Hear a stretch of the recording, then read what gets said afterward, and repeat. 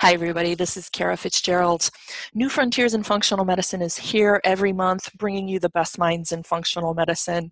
And we would not be able to do this over the years without the generous contributions from our sponsors, Metagenics, Integrative Therapeutics, and Biotics Research.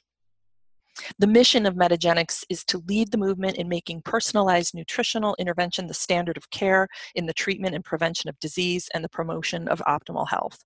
For over 30 years, Metagenics has been dedicated to scientific discovery, innovative products, unparalleled quality, education, and practitioner partnerships to support lifestyle functional nutrition. For more information, visit Metagenics at metagenics.com. Biotics Research. For over 40 years, the foundations of Biotics Research has been innovation and quality. Their goals remain unchanged: innovative ideas, carefully researched concepts, and product development with advanced analytical and manufacturing techniques. Biotics nutritional products are of superior quality and effectiveness and available exclusively to healthcare professionals. Visit them at bioticsresearch.com. Integrative Therapeutics is focused on inspiring a better lifestyle through better health. By providing meticulously formulated nutritional supplements and valuable resources, Integrative Therapeutics promises to enrich your patients and embolden your practice. Welcome to your Integrative Therapeutics. Find them at integrativepro.com. Hi, everybody. Welcome to New Frontiers in Functional Medicine, where we are interviewing the best minds in functional medicine. And of course, today is no exception. I'm really excited to be sitting with my dear friend, colleague, and mentor, Dr. Susan Bloom. And we're going to be talking about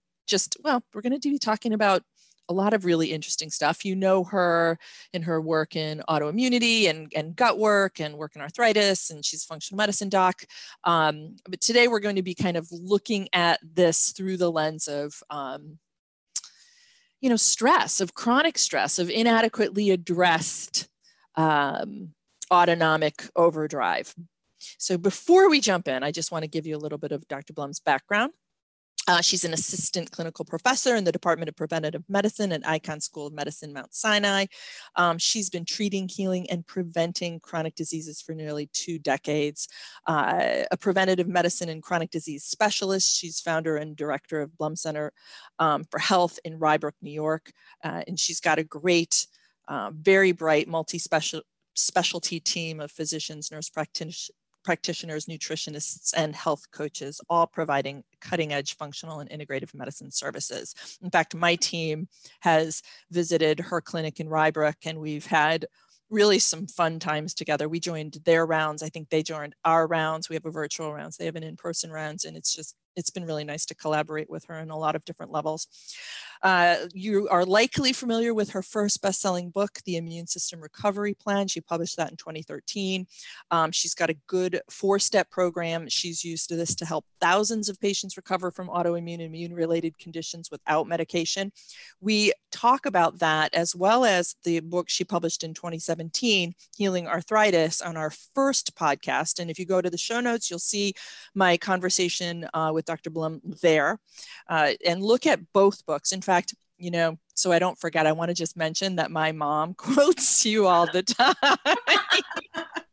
Dr. Bloom said. Okay, now that is the best endorsement that there could be. Okay, so all the time. I'll take everybody's mom. That's great. Thank you. Thank her for me. Absolutely. So she's a member of the medical advisory board for the Dr. Oz Show. She's on teaching faculty for the Center for Mind-Body Medicine, and she's lectured throughout the world. And she has a particular interest in global trauma and training programs. She approaches medicine and her life, and I know this because she and I connect often from this whole body perspective, incorporating all facets of wellness into every aspect. She co-founded The Organic Farmer, a grab-and-go functional food and juice eatery with delivery available nationwide. That's so cool. I've observed this grow over time. Maybe we'll have a second to see how that's doing. And she practices what she preaches. She starts her day with a meditation. She takes a walk with her pup, and she just does a lot of good work, not just for her patients, but herself too. So welcome again to New Frontiers. That's such a nice intro. Thank you so much. Absolutely. My pleasure. It's just lovely to be with you again. I know, I miss you too. Yeah. We're all virtual. We're all sort of, And, yeah. in our silos in a way. So it's nice, Yeah. it's great to connect. Yeah. Yeah, it is. It is. We're recording on Zoom, so we get to actually look at each other today. And yeah, because it's been a long time. So you've got a lot of focus on the gut because you're thinking about the immune system. Right. And now you're really thinking, of course, we're in the midst of COVID, and you're really thinking about that stress influence. In fact, I think you always have, but now more than more than at any time previous, I think it's central to your thinking as underlying a lot of the chronic conditions that you're seeing come to your practice. And specifically, you're interested in the autonomic nervous system and its involvement versus HPA, or not versus HPA, but in addition to HPA. Yeah. So I just want to talk to me about this this evolution in thinking and where you're going with it. Okay, great. So, so first, thank you for having me here. Yeah, I've been practicing functional medicine for like 20 years, which is just amazing. A long hauler, I guess. We'll use it in that term. But I've been taking care of people for a really long time. I have patients I've been taking care of, for many, many, many years. And recently, in this past year, I've sort of been working in sort of my practice has been moving in this direction of having this annual visit where I really having people come in for a 90-minute review of everything. And it's really struck me that, I mean, this is sort of multi-levels, how I ended up, like why I'm so interested in this moment. But a lot of it is in my clinical practice, I'm really seeing, these people that I'm treating their gut every year and the SIBO just won't go away. And why am I doing another gut box or more herbs? And like, what is still going on? If they're eating health, the eating's okay, the diet's changed. And so there's this piece, right? To really trying to understand, what's driving it. And then the other big thing about that comes along with that is that I've been doing, and I know you've done Dutch tests on here. And so for the past year or two, I've been doing a lot of Dutch tests, right? And I love it. It's like, it's just a real, for someone who loves this, the pathways, the biochemistry person in me, it's just so cool to see all that. But the thing is that, it's only one part of the story. And so what I've been thinking about lately. Let me just throw out for people who aren't familiar with the Dutch. We have a ton of content and lots of webinars and posts and all sorts of stuff on the Dutch. But you're speaking specifically about the cortisol evaluation, the 4-point cortisol and the cortisol awakening response, right? Yeah. So that you really get a great adrenal cortex assessment, right, of the all the corticosteroids, right? All of them. And so actually not aldosterone, which I almost said mineralocorticoid, that's different, but the rest of the corticosteroids are there. And so, but sort of coming back to my own sort of sense of there's really something going on here. And then COVID hit, right? Yeah. And we're talking about stress. My opening with everybody is, how you doing? What's going on? But the reality is that I've been thinking about that even up till now, because I've been sitting with everybody pondering, why are people not fully healing? Like like we are upstream medicine, right? Let's go upstream. Like, what is it that's driving? Why is the gut not, like, the ecosystem not completely healing? Like, what's still pushing it out of balance, right? There's this ecosystem, and I believe in the sort of finish what you started, and how we're going to like really help someone get to that place where they're really in balance and they're just living their life and they don't need to treat dysbiosis again, right? And I just want to say, because I know you, and for anyone who might be thinking, I kind of want to nip this in the bud, that that you do know the latest technology and you are looking at the latest probiotics and interventions and pharmaceuticals when appropriate and herbal combinations and the evolution of our I'm so using all that, and it's there. I'm rotating different herbal combinations. So what I want people to understand as you're treating this, so what I've come to understand, and because I'm been doing this a long time, I won't call myself old, but what I've learned is that there's this stress component that is driving a lot of dysfunction or perpetuating some of the imbalances. Oh God, the cat's here, sorry. I can see him in the reflection. That's so cute. Yeah.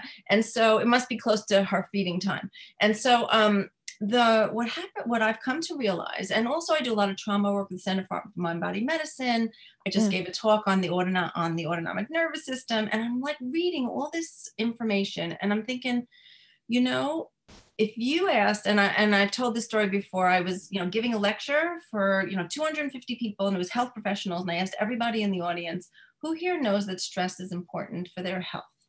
Everybody raised their hand. And I said, okay, now who is actively like incorporating that into their practice every day to mitigate how stress comes into your body? Because there are stressors, and then there's how stress comes in.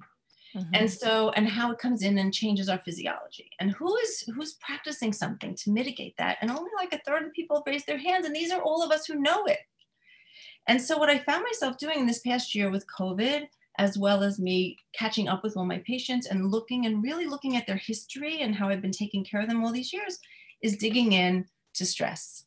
And so that's really why I want to talk about that today. I thought to talk about that with you today, because I've been exploring not just the effects of cortisol, which is what we are good at in functional medicine. We do cortisol. We now have that's why I brought up Dutch. We're like, we understand cortisol, we understand ACTH and the HPA axis and how it works, and how to assess it and how to treat it, what herbs to use. I mean, we're sort of, you know, in a good sort of way, that, so to speak, with assessing that. And then, you know, but there's a whole nother system that we don't talk about. Yeah. And yeah, so that's right. I've just sort of been like, just reminding myself. And so I wanted to remind everyone here that there's another system that's a big player, and that both of these systems, the HPA axis as well as the autonomic nervous system, have direct effect on the gut lining integrity, on the gut microbiome, on motility. And what do we talk about in civil all the time about motility? And everybody's busy saying, you know, motility. Well, okay. So what about norepinephrine that's being secreted into the tissues in the gut lining? It's affecting motility. Yeah. And so there's all sorts of interesting effects. And so if we knew, and so I don't think we do as good a job as we can in the world of functional medicine in addressing this. And so I've been really exploring in my own practice and in my own mind, like, okay, how are we going to assess this? How am I going to make this part of every visit with everybody, and really help them understand and stress with them, help them drill into that, because people don't want to do it. They would rather you give them a pill, even in a functional medicine place, right? And so they don't always want to go there. Right. And how do we help people really realize that you have to go here? Right. I want to just, I want to underscore that point. And I mean, I actually have a couple thoughts. So we're gonna talk about. That was my little rant. So now it's your turn. Well, on our show notes, folks, I'm going to link to an image of the autonomic nervous system and its involvement in all of our organ systems. Actually, if we can specifically find one that's I have a whole bunch of slides I can also share. We can do perfect. Yeah, I want to just put so people can kind of get a roadmap to the significance. Just a reminder, a lot of folks are clinicians, so this is going to be, you know, obviously this is familiar to you, but you'll just have a visual reminder of it. And I can talk through it a little bit too. Yeah. Okay, perfect. So we want that. And I just want to say my own aha around stress, because I play a good game around, you know, stress and what I'm doing. I know the drill. I have some good self-care habits. I need more self-care habits. But one of the things that aha'd me profoundly regarding stress was this research that I've been doing into DNA methylation. And one of the ways that we assess biological age, like how, you know, really how old is your body, it may not have anything to do with chronological age. It could be a lot younger or a lot older, but the most rigorous way we assess that is looking at DNA methylation patterns. And that's the first thing that we looked at in our study. We checked biological age. And as I've been researching and writing about it, really amazing thing is 25% of those sites on the DNA, in the methylome, those DNA methylation sites are related to stress, a full 25%. Boom. And the other piece that's interesting is that when you actually pull the thread of what's going on with some of these genes involved, you see the early life stress experience, the in utero stress experience, you see mom, you see inherited stress experience, changing epigenetics.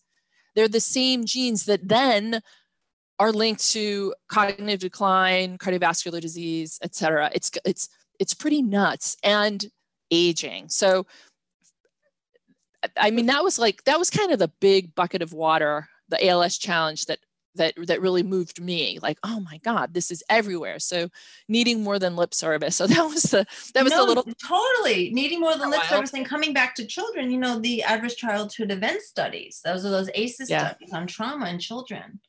It's and profound. I'm sure it changes their whole methylome, the methylation, as one of the mechanisms of how they end up having an increased risk of autoimmune disease. And, but we know that trauma has a big effect on long-term health. And so people are studying all of these mechanisms. But in this moment, though, as people here listening, and these are everyone listening are clinicians, or they're taking care of for themselves, but there are a lot of clinicians, and I think that we always teach do yourself first, right? So you have to work with yourself first, and I will say, I've had a lot of trauma in the past 10 years, and with my kids, all sorts of things. My daughter-in-law suddenly died New Year's Eve last year. So we're going on her annual thing this year. Gosh. And I'm just stating that for the record because I have had reflux all year, and I'm finally been working on and I'm doing everything right? And I meditate. But there's all sorts of other aspects of helping hook into the autonomic nervous system that I want to. So maybe there's personal aspects of this. And my son I had a traumatic brain injury kid 10 years ago. There's all sorts of ways that I've had my own personal experience with how stress and trauma have affected my own health. And so I do know that. And maybe that has informed me and why I'm so passionate about it. But I see it now. Once you see something, you can't unsee it. Mm-hmm. And so I see it in all my patients now. Mm-hmm. And so I've really been able to make some really good inroads into really repairing and restoring health finally with people that are going with me on that journey, and really working on helping them find tools to rebalance either the autonomic nervous system, which is a little different than just practicing, stress, meditation. So autonomic nervous system has two branches: sympathetic, parasympathetic. Sympathetic is so we talk about the fight or flight response, and sympathetic are adrenergic nerves that release norepinephrine.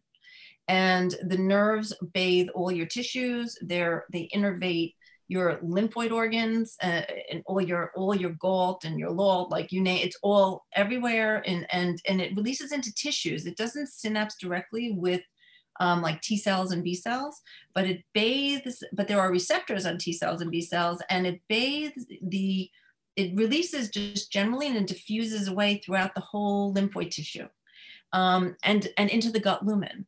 And interestingly, norepinephrine, when released from sympathetic nerve, innervates every smooth muscle, right? Because it's automatic, right? The autonomic nervous system, and it innervates all your tissues. And so that's sympathetic. I'll come back to that in a second. And then parasympathetic is acetylcholine. It's released from the vagus nerve. I mean, actually, there's more nerves. So everything starts in the brainstem, and the vagus nerve actually travels through the lungs and the diaphragm, and that's the big and down the back, the dorsal, into all the gut and all your tissues too, right? So it heads down into throughout the body. The vagus nerve is called the wanderer, vagus, and that's the parasympathetic nerve. And when it's engaged, it really triggers parasympathetic relaxation system.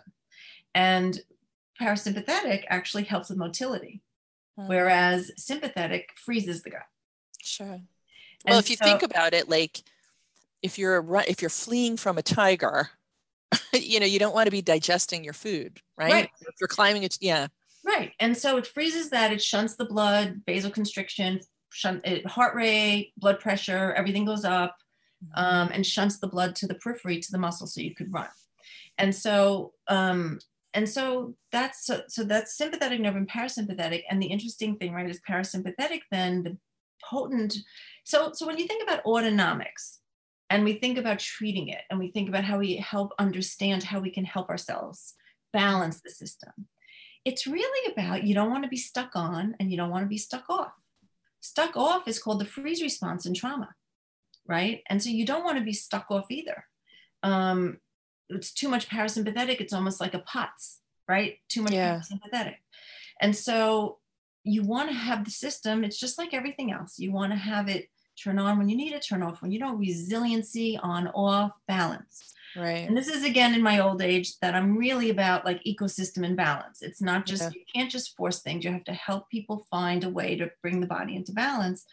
And the power and the importance of the autonomic nervous system in driving the ability of the body to be in its resilient, most resilient, balanced state is really important. And so engaging parasympathetic, like that's why breath work is so powerful, right? Because when you take a deep breath and you open the bases of your lungs, you tweak the vagus nerve through the diaphragm and you relax, and it engages parasympathetic. So the sympathetic nerve terminals that end up in the gut, this is the most fascinating thing. You know about the whole thing about iron, right? And siderophores, we talk about that. And so dysbiosis, gram-negative rods, those bad bugs that make lipopolysaccharide that we don't like, they need iron to live, and they gobble up iron and they make these siderophores. But the gut, sort of our bodies hold on to the iron with lactoferrin and transferrin, and it doesn't let it have it. But what norepinephrine does is it frees up the iron to be gobbled up by the dysbiosis, by the gram-negative rods. And so it promotes it doesn't directly stimulate them, it feeds them. Right. And norepinephrine, it released into the gut lumen, will increase dysbiosis. And so there's just like this fascinating stuff, right? And cortisol has its own direct effects on dysbiosis as well. So so both of them are going to really be important.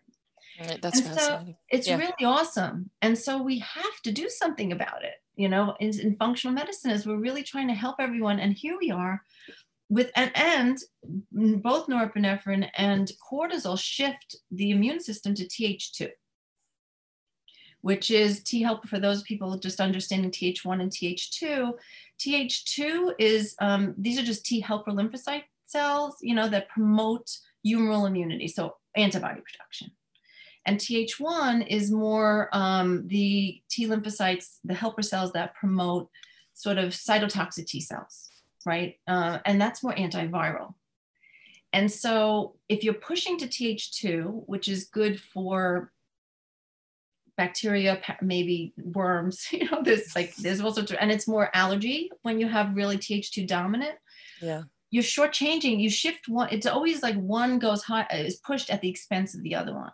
Sure. So and let me just throw out to give some color to that. Adult onset allergies are huge.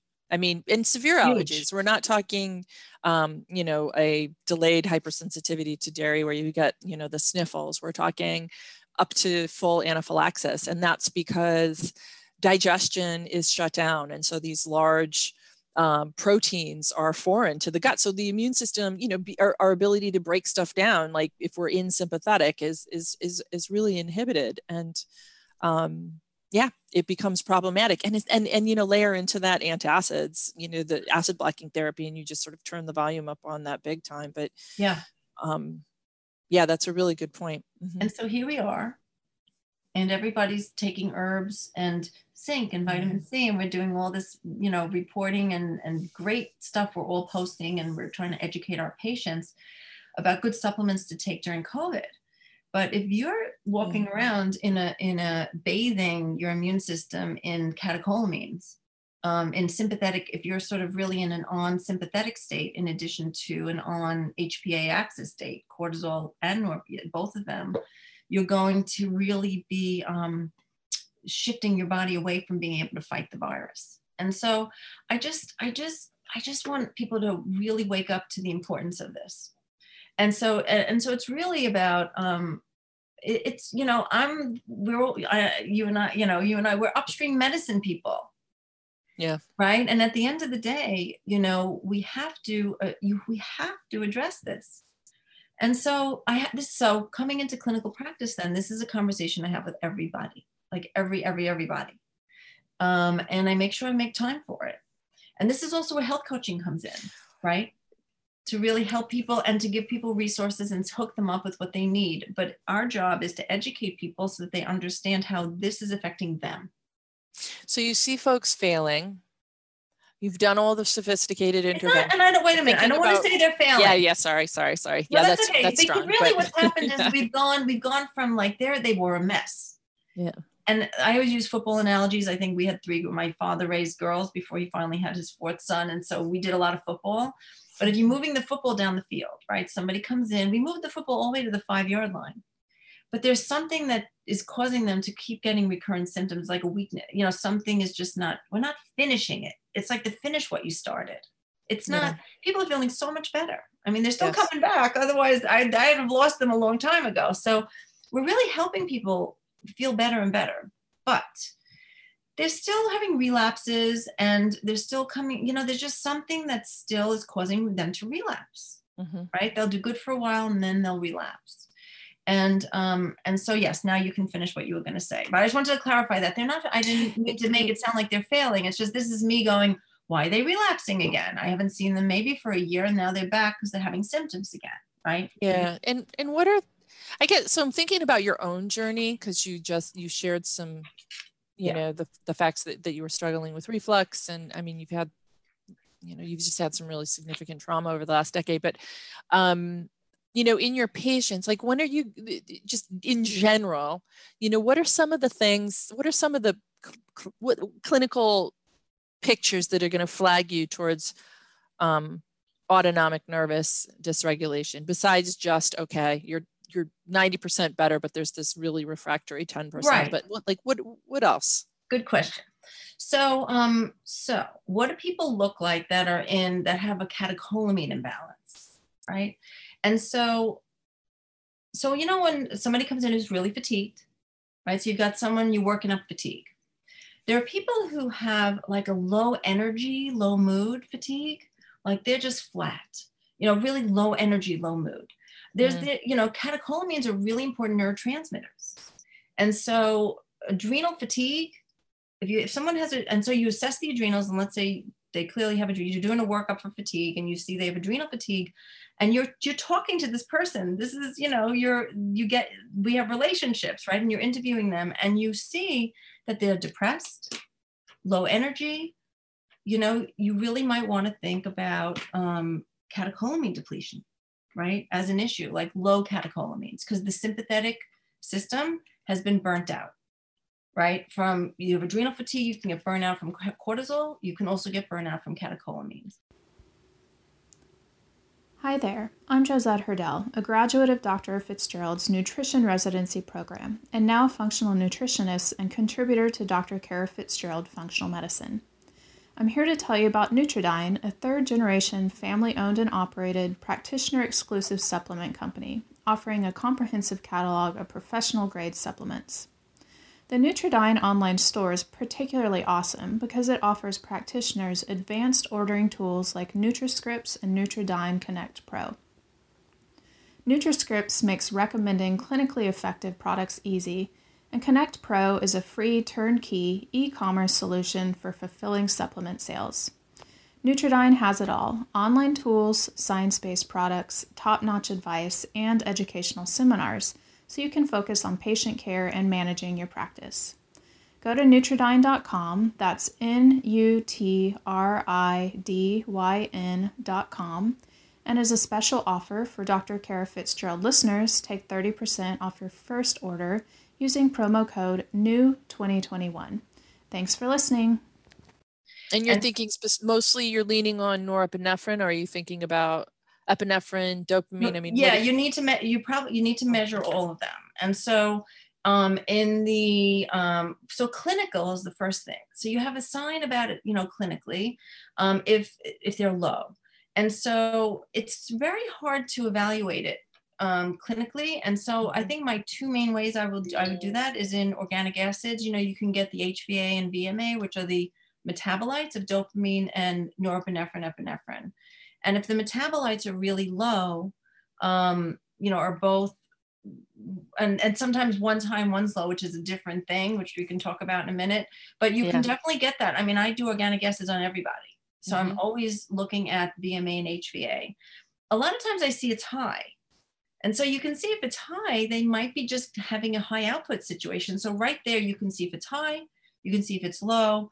If it's low, then if they're both low, you can look at, you know, there's nutrients that are important, you know, B6, copper, vitamin C. You need COMT to be working, right? Catechol-methyltransferase.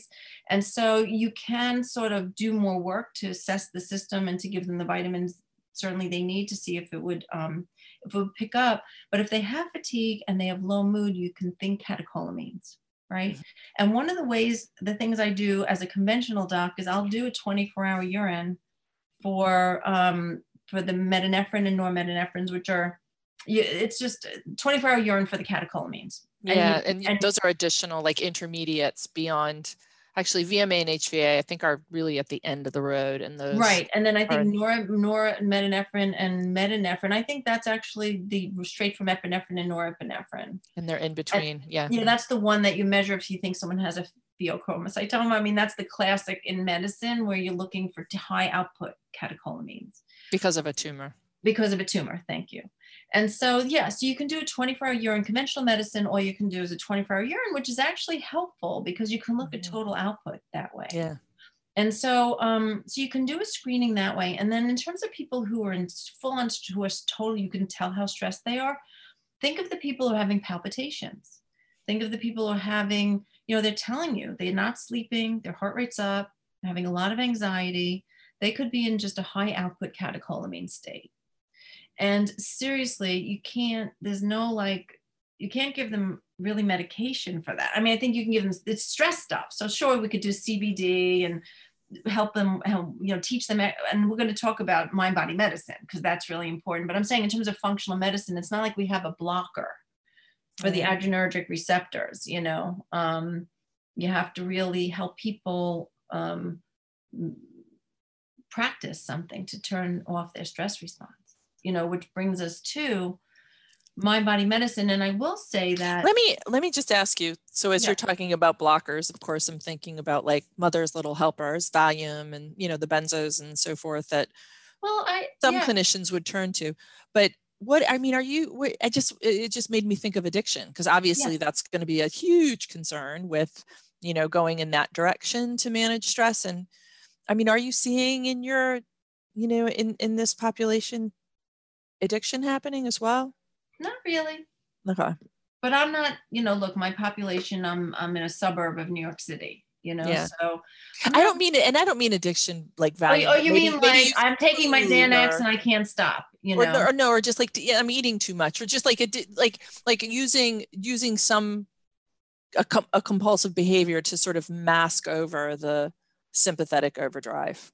You know, I'm watching TV or I'm addicted to. I would say yes, sometimes, for sure. Like I actually had a patient yesterday who I've been seeing for several years, and she is just like wired up, you know, and anxious and worries about everything and stressed about everything. And she's definitely just taking Xanax every night to sleep.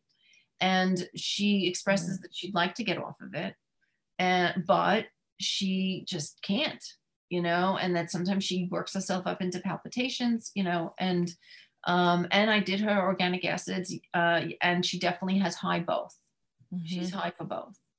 And so, so I think she's got a high output sympathetic drive, you know? And so we had a very long talk about, you know, in her treatment plan, we made a plan for how she's going to address that. And so somebody like that, and so was there a part two to your question though? Because I don't want to move on from that. No, but my new part is I'm curious how you're approaching this, but I know we're going to get there. So just keep going. Well, because for someone like that, so I do whatever I can. I try everything, right? And so I did actually, for her, what we did was I have her taking CBD in the late afternoon at 4 o'clock before she gets into the evening, to see if she doesn't need it, because she thinks a lot of it's behavior modification.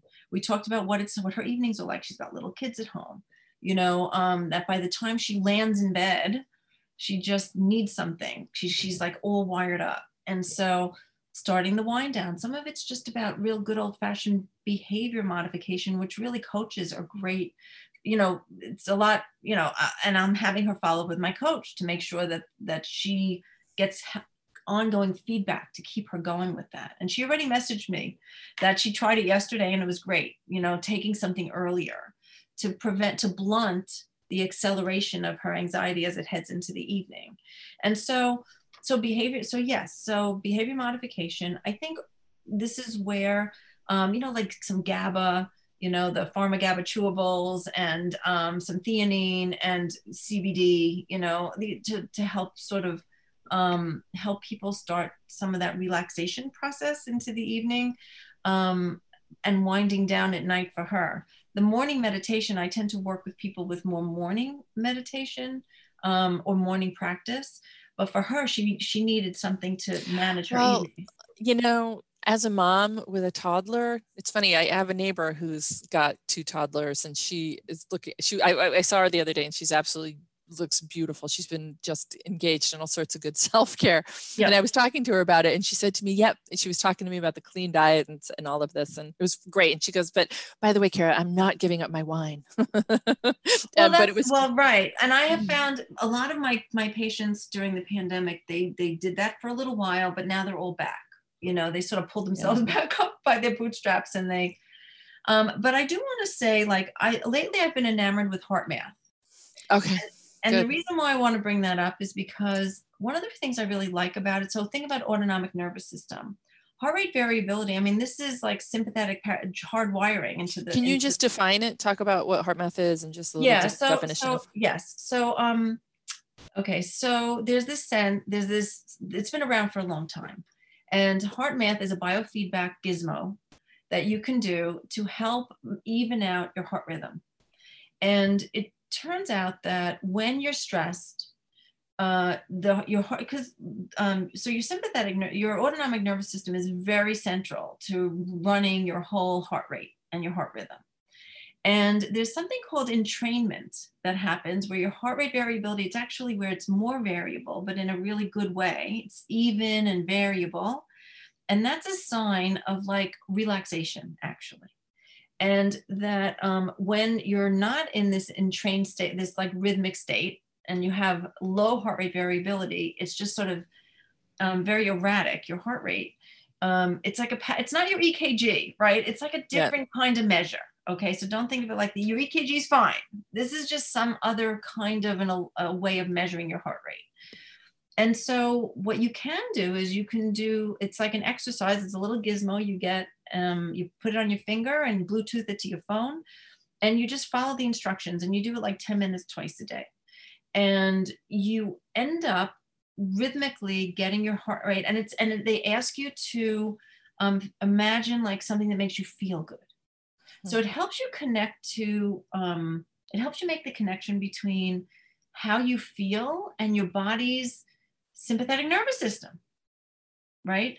And so you can see the rhythm as it's telling you to think good thoughts, or like gives you different prompts. And it will, and the computer on the gizmo will respond to sort of how you're doing and give you prompts. And you practice. And with practice, you end up helping your heart rate get into that really good stage of heart rate variability. And when it's in that good stage, your sympathetic nervous system is sort of smooth, and it's sort of more in balance. And so I think of, the sympathetic nervous system, which is this automatic. We always thought it was automatic. In the past, your heart rate, right? We know that we can actually have an influence. And so how do you take something voluntary and influence something we thought was involuntary? And there's that place where that intersects. And so that's one of the reasons I like HeartMath, for this idea of the sympathetic, the people with the autonomic imbalances, right? Because they really, and for people who like need a gizmo, you know, there are people who just, you know, the idea of meditation, and I say the word meditation, but you know, there's so many apps out there. You just have to plug in and listen to someone tell you something to what to do. It's like breathing exercises or other visual things. Imagine where the tension is in your body. I mean, there's all different ways to promote a relaxation response through these mind body medicine tools like guided visualization and imagery. But the gizmo thing is an interesting way to really work, you know, to really get like a direct intersection into the autonomics. Yeah, that makes sense. Oh yeah, it's great. Yeah. Well, because you had opened up our conversation with a little provocative comment around sort of needing something more than meditation.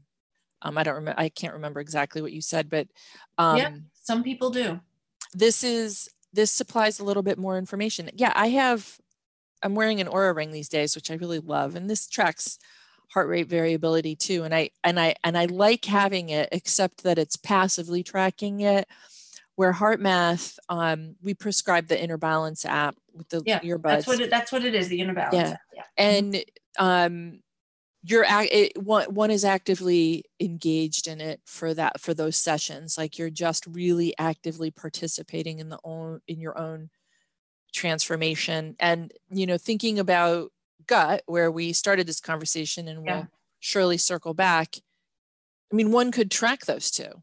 And I'm sure you've had people track their heart rate variability, their response to HeartMath, and their SIBO symptoms or IBS. And absolutely, my gut people, once I get them practicing, and meditation's fine too, you know, for them, not everybody really needs like real hardcore intervention for the autonomics. Sometimes meditation is enough, or the app that they start practicing every morning, or knitting, you know, or, you know, something that brings you to this moment and involves breathing, right? And so you have to be in this moment, and you have to be doing deep breathing in some way. And so it could be yoga, and it could be, you know, just yoga pranayama. It could be stretching and breathing every morning. I try to really figure out what's going to work for each person. You don't have to do HeartMath, but just in terms of my thoughts on, and so depending on how somebody's particular circumstance, you might prescribe, it's a prescription. You have to help figure out what's going to work best. And you take into account that person and whether they are resistant to doing, they're like, I can't do meditation, you know. I personally love meditation, and I'm actually trying this new Tibetan meditation course. And I have this guy I turn on my laptop every morning for 10, 15 minutes, and I'm following new instructions. It's sort of fun to do something different, you know. But that's, you have to find some way every day of engaging parasympathetic. You have to, and it's not enough to go work out, and it's not enough necessarily to just read a book. I mean, you might turn off the sympathetic if you read a book, but you really want to actively engage parasympathetic. Right. And especially if you know that stress is having an effect on your health. And I would say from a preventive medicine perspective, you have to prevent it from having an effect on your health.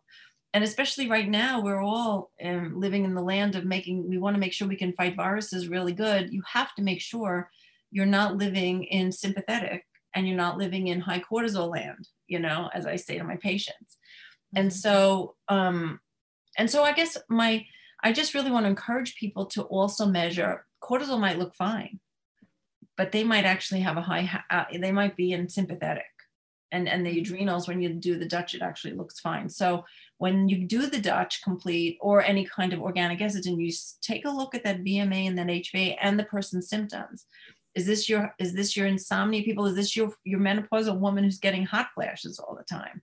You know, there's all sorts of reasons why this might be something that, and sometimes you might not change much of what you do, other than really make it clear that you think this is contributing to someone's symptoms for yourself and for the patient.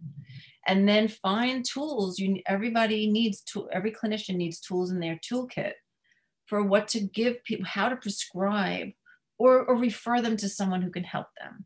And so I think that, you know, we educate. What do we spend all our time doing in our clinical visits? Is educating. And so my job is to connect those dots for people. I really want to educate you about this is what I think is going on. And we really have to do something about this. Yeah, right. And I think especially, I guess I'm thinking of some of my patients who've been with me for the long haul, and they might not have either achieved the goals quite that they've set out. I'm thinking of one woman who was impeccable with all of our interventions. Took the train to New York City every day, is a lawyer, and, you know, raising kids, single mom, like, you know, pretty tough existence. There is no way she's not having stressors. So this is the thing. You have to understand that everyone has stressors. And so for her, it was more that, I mean, she ended up just moving into the city. That was her stress release, because she didn't have to do that massive commute anymore. And now she can walk to work. And that was the game changer for her. So the last straw for her was, you know, she couldn't lose weight. You know, her numbers were fabulous. Her inflammation was beautiful. Her diet was dialed in, et cetera. But, you know, she just hung on to her pounds because of, you know, just the stress overdrive. Well, you can't lose weight when you're bathing yourself in high cortisol, for sure. Right. And so that was the turnaround. So it's meeting them or brainstorming unique to whatever the situation is. Or at least, look, I'm not saying we should blame stress for everything. I mean, that's certainly like an easy out. Oh, it's just stress, you know, and I'm not telling anyone to do that. But, you know, once it's part of the matrix, right? It's just like it's part of where we go. Actually, I would put it more as a mediator, right? On the matrix, right? It's a yeah. Well, I think it is. I think we pay it good lip service. I mean, it's on the matrix. It sits in the middle, the mental emotional piece, or at least it's, you know, central to the matrix and influences all of the nodes. But are we doing good enough in our treatment? I agree with you. I don't think you're shirking your responsibility as a functional medicine deep thinker. I mean, you know how to practice medicine really well. And this is where you're landing. You know how to do it. I'm just clarifying for people that in this moment, this is what I felt like talking about today, because I have done everything else, and I know how to do everything else. Well, let me ask you. And I have to do this too. It's just do this too. It's like, you have to do this also. That's all.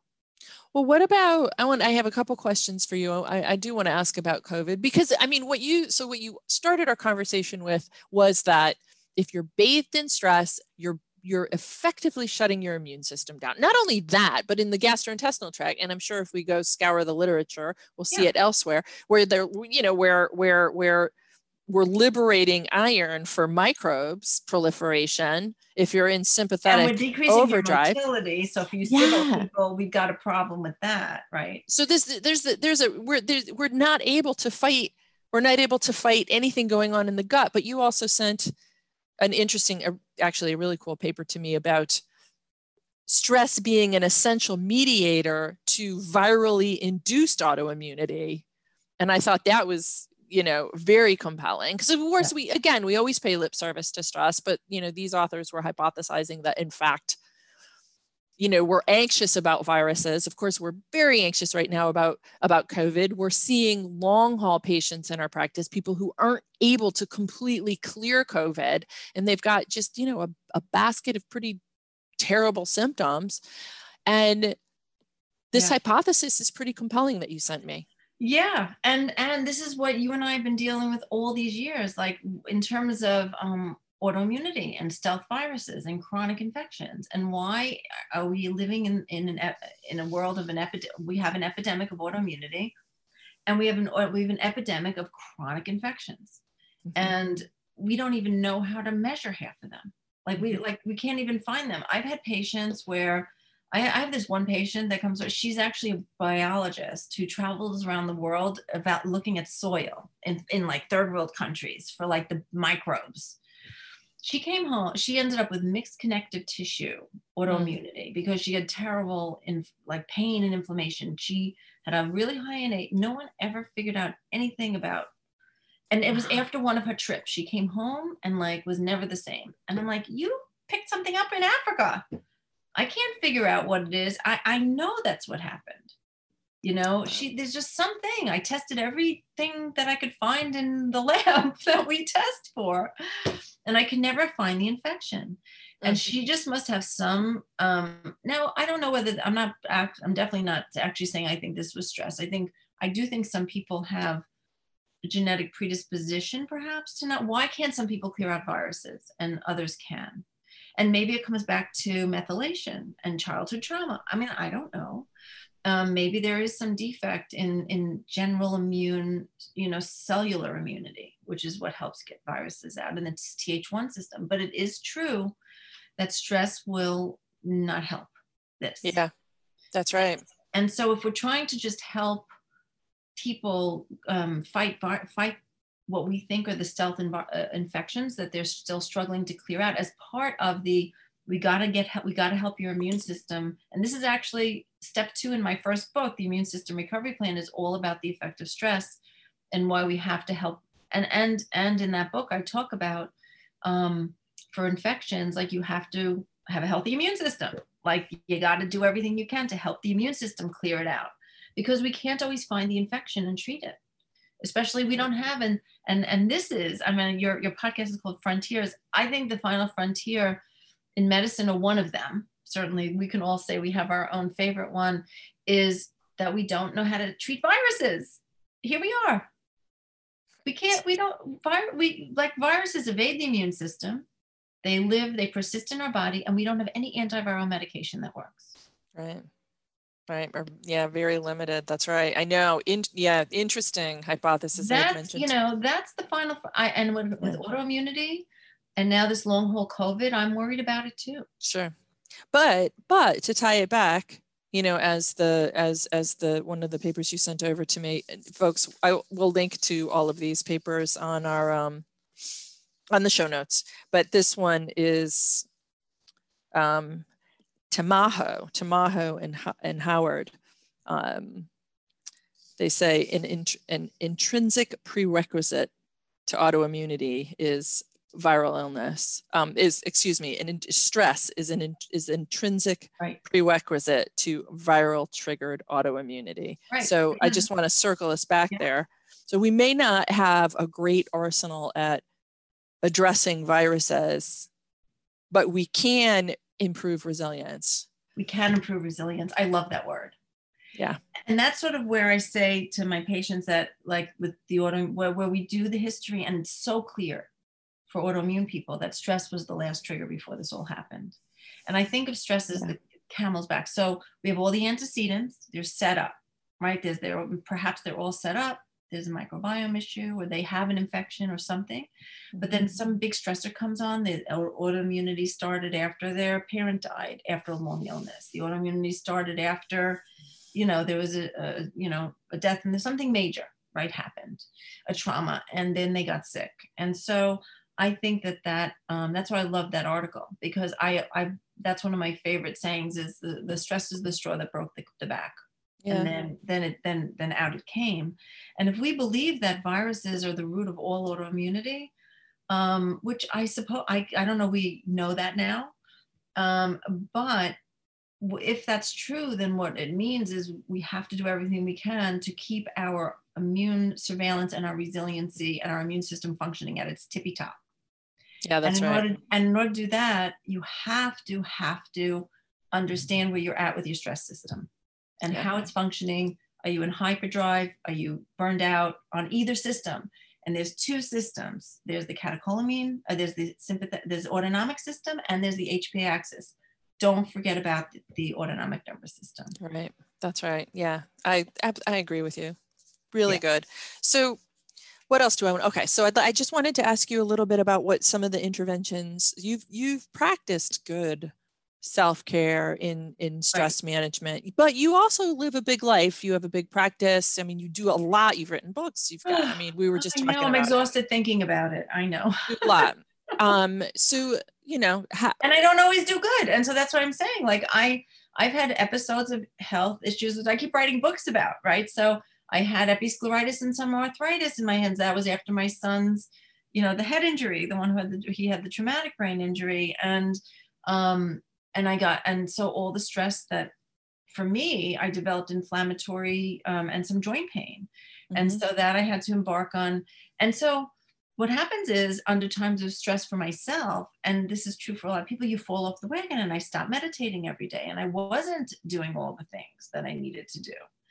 And so I have to say, during this pandemic, I have been on my cushion every morning. I mean, I really have made this huge commitment to my meditation practice, and which I've been doing for 25 years. So I'm a long-term, thankfully, meditator, but on and off, right? And so I have had to really, really take myself in hand and make myself, because I knew with the trauma and so we had a big family trauma like the month before COVID, and then we slipped into COVID. And so it's been tough. It's been really tough. And then of course I'm running a business and the whole medical practice, and I had to pivot and try to, and huge. You had a big brick and mortar. I had a really big year, as I like to say, I've been in a blender for the year, and it's been really tough. And so I did EMDR with a therapist, right? I love EMDR for trauma. We'll link to a page about EMDR. I went and got myself. I went back to an old therapist I used from when I needed her before. Yeah. And I started doing that before lockdown, and then we continued telemedicine. And actually, she sent me the buzzers, and we were doing it from home. Oh, nice. And so I said, Susan, you're not going to get sick again. And I did acupuncture, which is amazing as an option for balancing the HPA axis and balancing your autonomic nervous system. I think acupuncture is a great way. Let someone help you, right? Yeah. So I did acupuncture consistently through the whole thing. I think I broke it for a couple of months in the hardcore part of the pandemic, but my acupuncturist is really, really safe. And so I'm back to seeing her again. So I did acupuncture, I did EMDR, and and had the therapist to support me. And I made sure I stayed on my cushion and meditated and got out in nature at least twice a week for 2 hours in the preserve twice a week. Wow. As well as just walking. But I really, when I had a couple of solid pandemic buddy girlfriends. And so this is me. This is I stepped it up big. Yeah. And honestly, my reflux, I stopped drinking coffee and sparkling water, were two things that I was living home then, and drinking too much coffee and too much sparkling water. And I'm intermittent fasting, so I was drinking coffee on an empty stomach, and I just stopped that. And actually, my reflux is better. So I don't know if that was so much stress related, although I'm sure it still was. Even with all that, I still ended up having reflux, but I did a stool test, and my stool test was pretty much fine.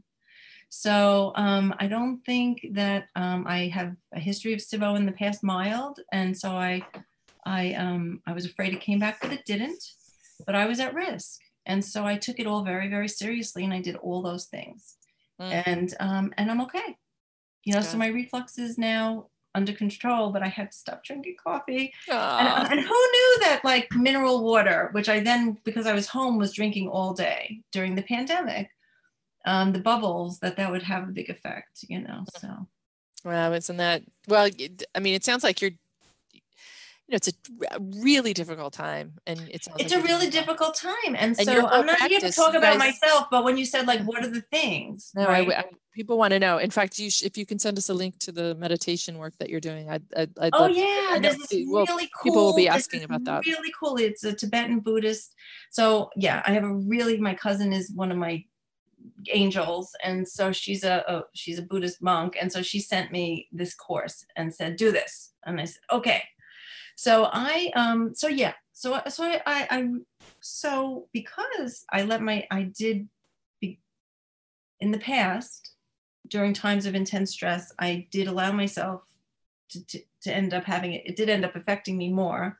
Mm-hmm. This time I worked really hard, and I really am okay. Yeah. But so this is, maybe this is why I feel passionate about this message right now. But also I've seen reflected I'm not alone. We have a collective trauma right now. Yes. And not only, yeah. And not only, and I do all this trauma work with the Center for Mind Body Medicine. I mean, we're at Marjorie Stoneman Douglas in Florida, and you know, after the shooting, and all the wildfires. I mean, we're in all sorts of places where people are really, really stressed. And so we all have to just find our own tools that work for us. And so the kinds of tools that we do are, so like I said, you can get outside people. So there's EMDR, there's all sorts of other sort of techniques therapists have. I like somatic experience therapists. They help you like work through the how your body might be holding, right? Stress and trauma. There's also you had given me a really good website to this. I got to find the name of it. Carol, what was the name of that one? Where is that? It's DNRS. Yeah. And so there's various programs, right? So the simplest thing is to teach your patients to ask them what they want to do. Mm-hmm. What do you like? And as a clinician, I think you should just try things yourself, because if you have your own practice and you learn for yourself that this is so important for you, it'll help you like share that with people.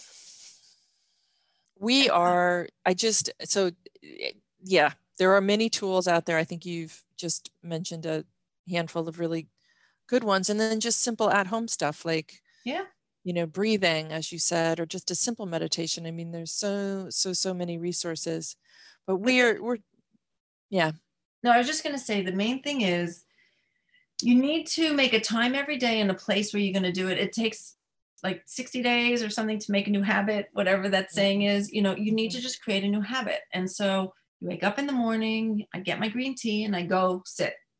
And so maybe for you, it's at night, or maybe it's at 4 o'clock, like whatever works for you, but you need a specific time every day, and you need a place, because then you can put stuff there and you just go and sit, and like your energy, it just is more inviting, and it makes it easier. And so I think you have to create this habit. And so whatever it is you decide to do when you're sitting there in your meditation corner, whatever app you use, whatever you choose to do there, but I think you need to have a time and a place and do it consistently, whatever it is. And, there's Calm app, there's Insight Meditation, there's Headspace, there's all sorts of apps that people use. There's online meditation classes. We have meditation classes. I have teachers that teach at Blum Center. We have, regular time slots for our patients, and, like for free, they can just log in and do it.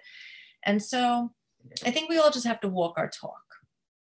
And then it'll be easy to teach it, or to help people know what to do. Yeah. And I think now is definitely the time and now is the time. We're all home. Months into the pandemic. Yeah. And we'll be home another 3 or 4 months, right? Yeah. How long do you think we'll be home? Summer, right? Yeah. I mean, late spring.